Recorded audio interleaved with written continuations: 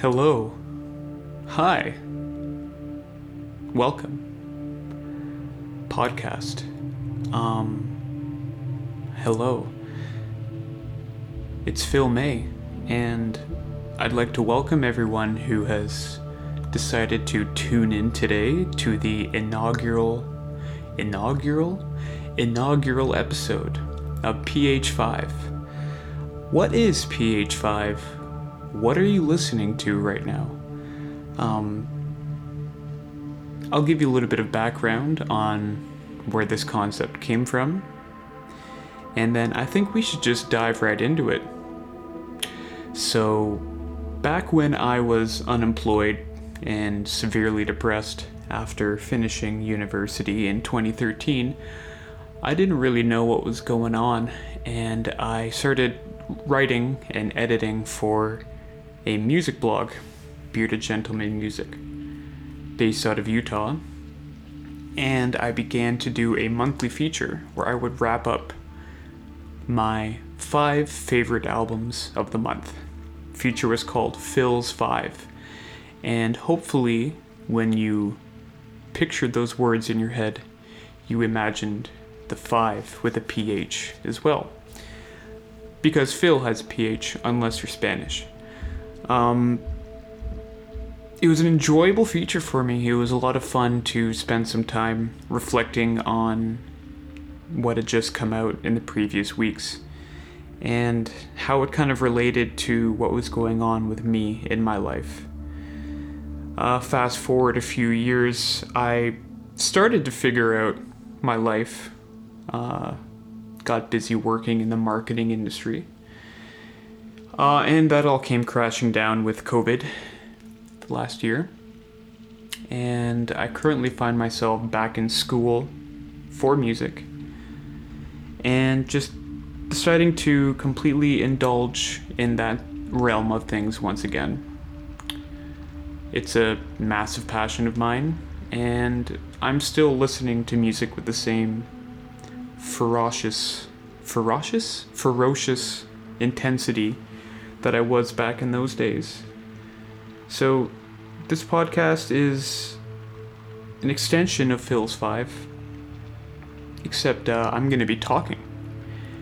And when you talk, you don't really know what's going to happen. Especially with me, I don't really know what I'm going to say. I have a few ideas about what I want to say, but I really don't know what the hell is going to happen here. So, let's just roll with it. I don't even listen to podcasts. That's not a flex, that's just me being an idiot. I really should. So hopefully this thing works out. Hopefully you guys can take something out of this. And hopefully I can too. This is going to be a way for me to kind of not only process the music that's been released over the past little while, but process my life as well. And I find that my life is intrinsically tied to the music that I listen to. So it'll be interesting to see how this unfolds, and will make for great reflection at the end of the year, where I can kind of trace my steps of progress throughout the year and how it relates to the different albums that I listen to. Could be really boring. Could be kind of interesting. We'll wait and see. So, I'm gonna have a sip of coffee. And let's get started.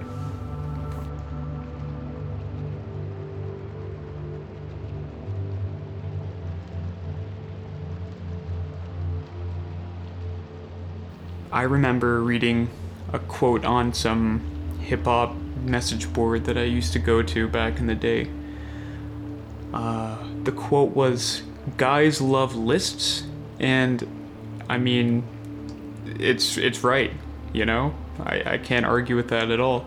I love making lists. I love listing things, and sometimes it doesn't really make sense to list the things that I end up listing. For example, I mean, taking a look at the 5 albums I've got here, I've got, you know, like a hip-hop instrumental album, an R&B album, a bunch of really heavy records. Does it make sense to list these? How can one genre that is so disparately different than the next be objectively better? It's not objectively better. So that is my caveat number one for PH5, is that this is entirely subjective.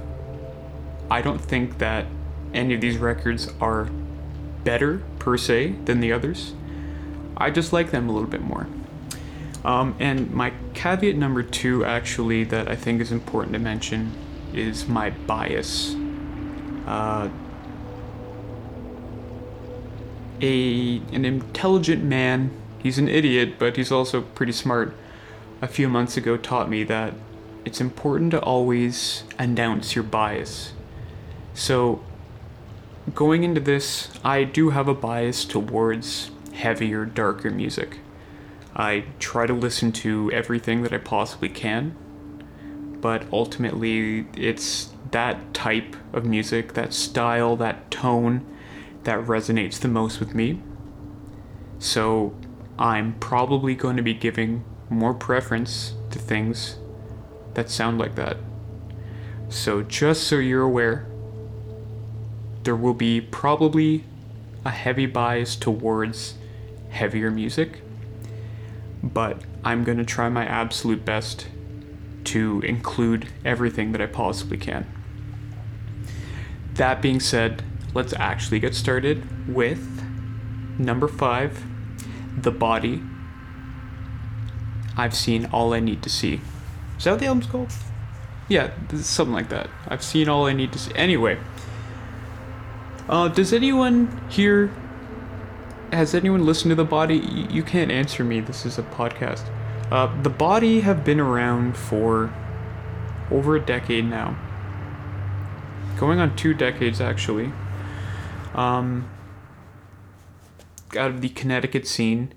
They make what is, I'd say, this is objective now, stepping away from subjectivity. Objectively, some of the most horrifying music that I've ever heard in my life. It's basically a horror movie set to audio, but a lot scarier because the sheer terror that they managed to convey is unlike anything else that I've ever heard. This is their first album as the duo that comprises them in a few years. These guys are very prone to collaborations, having collaborated with Hacks and Cloak, Thou, Full of Hell, etc. So this is their first, I don't want to say solo because there's 2 guys in the band, but the first The Body only album since 2018, and it really packs a punch. So they've described this album as being an elegy to distortion, and it makes a lot of fucking sense. Honestly, right from the get-go, you're hit with waves of distortion. Everything is just shrouded in this thick, disgusting, messy veil of distortion. The vocals, the drums, the guitar. I don't even know if there is guitar. It's just so washed out and hard to really pick up.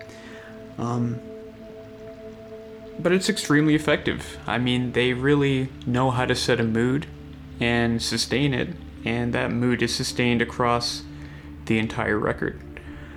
The Body is just 2 guys, a drummer and a guitarist, but I would say their producer, who they've worked with extensively for the past few records, is basically a 3rd member of the band at this point, and that especially shines through in this album.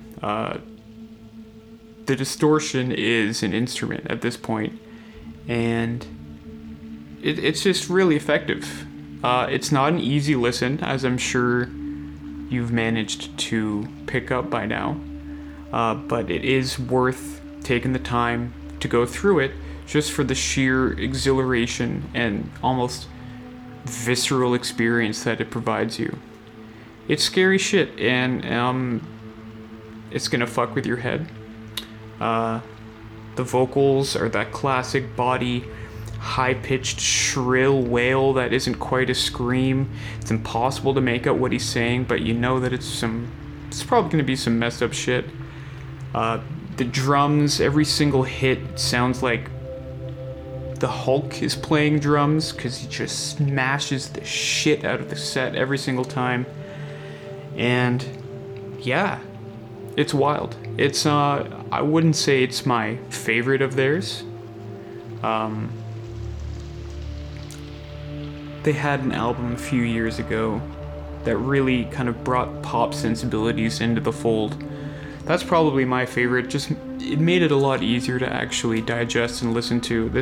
This particular album isn't one that you're going to probably be listening to a lot, but you will be picking it up every now and then, just to experience the sheer terror that it manages to bring upon you.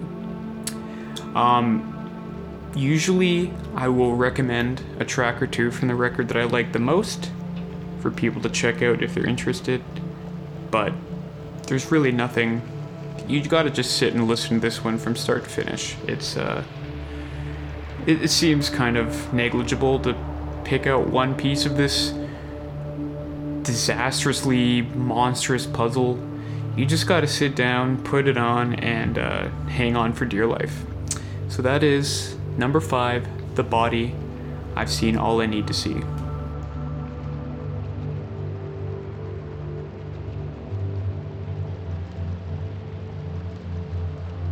On the number 4 spot, we have Madlib and Sound Ancestors. Now this is Madlib's first ever solo album. He's a legendary producer. He's worked with, who hasn't he worked with? He's got those high profile records with Freddie Gibbs. He's produced for Earl Sweatshirt. He was one half of the Madlib MF Doom collaboration album. So this guy's a legend. He's been around for a long time, and it's almost surprising that this is his first foray into a solo venture. And not only is it his first ever solo record, but Fortet is the one who mixed it, aka Kieran Hypton. I think that's how his name is pronounced. It's Israeli, so I don't really speak Hebrew, but it's something like that. And getting Kieran to mix this record was a really inspired choice, because if any of you have listened to Fortet or any of his other various projects, you know that a crisp mix is something you can always come to expect. And the way that the sounds are laid out on this record is just... the only way I can describe it is that every single sound that you would want to hear the most is accented at any given time. He just has a fantastic ear for music and picking out the best parts of any given song and making them the clearest and most presentable to the audience. So Madlib he's a sampling guy, right? That's what he does. So across this record there are samples of lots of different genres. Jazz, Afro-pop, Afro-beat. A lot of African music is actually brought into the play here. And it's really interesting to listen to, because it's hard to figure out what's being sampled wholesale, what are just different pieces or different tracks that are kind of melded together to create these songs. And I mean this as a compliment, because everything just fits and everything sounds so well together. You can really tell the care and joy almost that Madlib put into putting this record together. It's almost like an ode to the joy of discovery. You know, this guy's a guy who's probably listened to tens of thousands of archived music, you know, crate digging through millions of records to find these sounds that he's sampled for other artists. So you know that if this is the music that he's choosing to put together for his own solo record, this is music that really means a lot to him. And you can tell in the care that everything's pieced together. It's almost like he's presenting us these songs and just kind of stepping back as if to say, listen to this. How cool is this? The album flows together in a beautiful way as well. Again, as I mentioned, he touches upon lots of different genres, but taken as a whole singular piece, everything just fits. It's a masterful display of sequencing and mixing on behalf of Fortet. Amazing record. And again, surprising that it's his first ever solo record, and I can guarantee that over the next few months, we're going to see a lot of rappers starting to hop on some of these instrumentals, probably as loosies. Maybe somewhere down the line, he'll re-release this record with rappers rapping on the actual beats. But regardless, it's a fantastic journey through different styles of music that you probably haven't paid much attention to before. Kind of like a sampler pack of, I don't want to say global music, but a sample pack of genres and styles of music that us here in North America probably aren't that accustomed to. So, number 4 is Madlib, Sound Ancestors, mixed by Fortet. I can't pick a single track from this one. This is, again, one of those albums you just kind of have to start from the beginning and let the guy guide you through this wonderful journey of sound.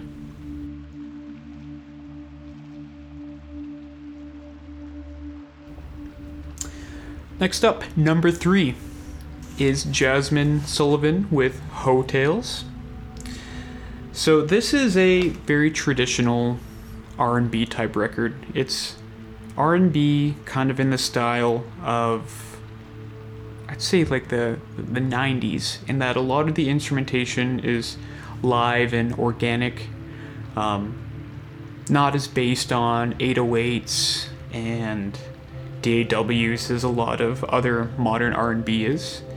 It sounds like a band could play this album, essentially. Sorry about that. Did you hear that? I could edit that out. Who cares? So the instrumentation, very organic, almost live sounding. This is a record that's going to sound amazing live when she eventually does go on tour. And the subject matter is very interesting because nowadays in R&B, I mean, basically every R&B artist, male-wise anyway, is that sad, wistful, horny guy, you know?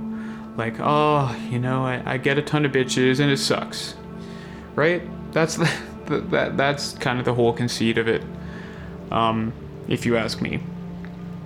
Jasmine's one of the first female R&B singers, I think, that is adopting that kind of persona, flipping it on its head in a very transgressive way to kind of let the world know that, hey, women experience this exact type of emotion. And the songs are about her different hookups and feeling regret about them and just wanting to go back for more anyway, all stuff that I think any of us can relate to. And what I think makes this album really special is the fact that she's featured a lot of different women on various interludes throughout the album, telling their own stories about sex and the relationship with the men in their lives and their relationship with sex. We don't get a lot of that, plain spoken narratives about black women's relationship with sex. So it's very eye-opening, it's and vital in its way, because these are voices that need to be heard, and it's a perspective that we don't get enough of this perspective. So it's a great album, and I really like how she's brought lots of different women into it. just so that you know that this album isn't necessarily, it's not about her, it's about everyone that goes through what she's going through. And by bringing all these different women into the mix, it just shows you, like, to the audience, to the women out there who may be listening, you're not alone. Listen to all of us. We're all going through it. So it's okay that you are too, and it's okay to talk about it. I'd say, ironically, one of the weakest parts of the album is the Anderson .Paak feature. So as soon as a man comes into play, that's when things kind of get a little bit boring. So big shouts out to Jazmine Sullivan for this record. It's a fantastic listen from start to finish. And it's another one of those albums where, again, I think to really get the full sense of it, you need to listen to it from start to finish. Now, that being said, there are a few songs that I do like more than others. I would definitely recommend Girl Like Me featuring Her. Amazing song. And Pick Up Your Feelings. So that, at number 3, is Jazmine Sullivan with Hotels.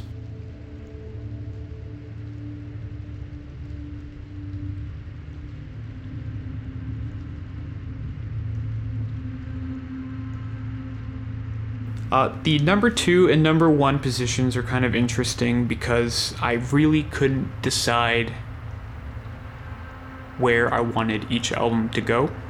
It kind of changes day by day, which album I wanted to put as number 2 and which I wanted to put as number 1. Again, ultimately it doesn't matter because this is just a silly podcast and I'm just some silly guy who thinks people might care about what my opinions are. So it doesn't really matter what the order is. So I'm just going to arbitrarily pick one of the two as my number 2. How about we go with... Okay, we're going to go with Eyelet, The Devil Shining Out Your Eyes, as my number 2. So this is... I'm kind of cheating a little bit with this one because technically this album came out December 31st, 2020. But I'm assuming it had been 2021 somewhere in the world when this was released. So I'm going to count it anyway. Eyelet is... How do I even describe these guys? They're a heavy band. I heard them described once as emo metal, which is silly and doesn't really make any sense and doesn't really mean anything, but honestly, I don't know how else better to describe them. The first few months of this year, the first few weeks, Jesus. First 2 weeks of this year, I was absolutely obsessed with this record, and upon reflection, I can't really decide if that's because nothing else had really come out yet, and I was just desperately thirsty for new music. It also probably has a lot to do with my pretty fucked up mental state at the beginning of this year. But it's a savagely angry, vicious record that kind of brings together all your favorite parts of various heavy music into one neat little gumbo. Describing the album to my friend a while back, I tried to describe it as, imagine your favorite parts of all your favorite heavy songs, and they basically just strung together all those favorite parts into one full album long song. And the record really does flow together as one long song. It's a 26-minute long album, so it's not that hard to take in. And it really is something that you need to listen to from start to finish, like every other fucking album I've talked about, apparently. But this one, absolutely, because that's how it functions. It's sequenced as one long song. The way that the tracks are mixed together is one continuous song. They are kind of chopped separately on the track listing, so you can jump from one to another, but it all flows together as one living, breathing piece of pissed off music. I haven't heard much about these guys online or any buzz around this album on all my favorite punk and hardcore websites, so I find that really baffling, because this is definitely one of the best pieces of heavy music that I've listened to in a while, and it's extremely catchy too. These are guys that know how to make heavy music catchy. They know how to write riffs and have rhythmic sections that just stick to your brain, and you find yourself kind of thinking about them and wanting to play it on repeat and repeat and repeat, like I did for the first few weeks of the year.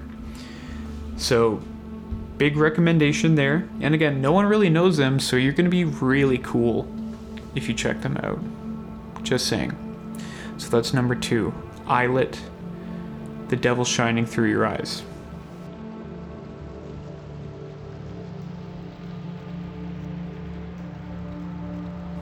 At my number 1 spot, and you know what, upon reflection, I think this is deserving of the number 1 spot, because it really is a special record, is Portrayal of Guilt with We're Always Alone. So a little bit about these guys. They're from Texas. They're kind of like your classic hardcore band in that, yeah, they'll put out a full length every few years or so, but they're always busy doing other stuff, releasing EPs or releasing splits with other records and just touring vehemently. Their last full length was back in 2018, and that was Let Pain Be Your Guide.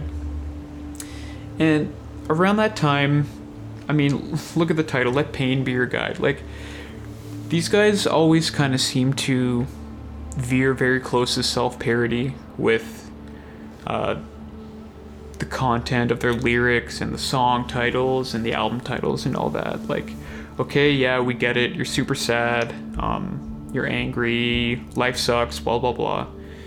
Again, it almost seemed a bit too on the nose. But what makes this record really special is they've really just doubled down on it all to a point where you realize, okay, they're not kidding. Like, this is really what they think about the world. This is really how sad and desperate and lost they really are.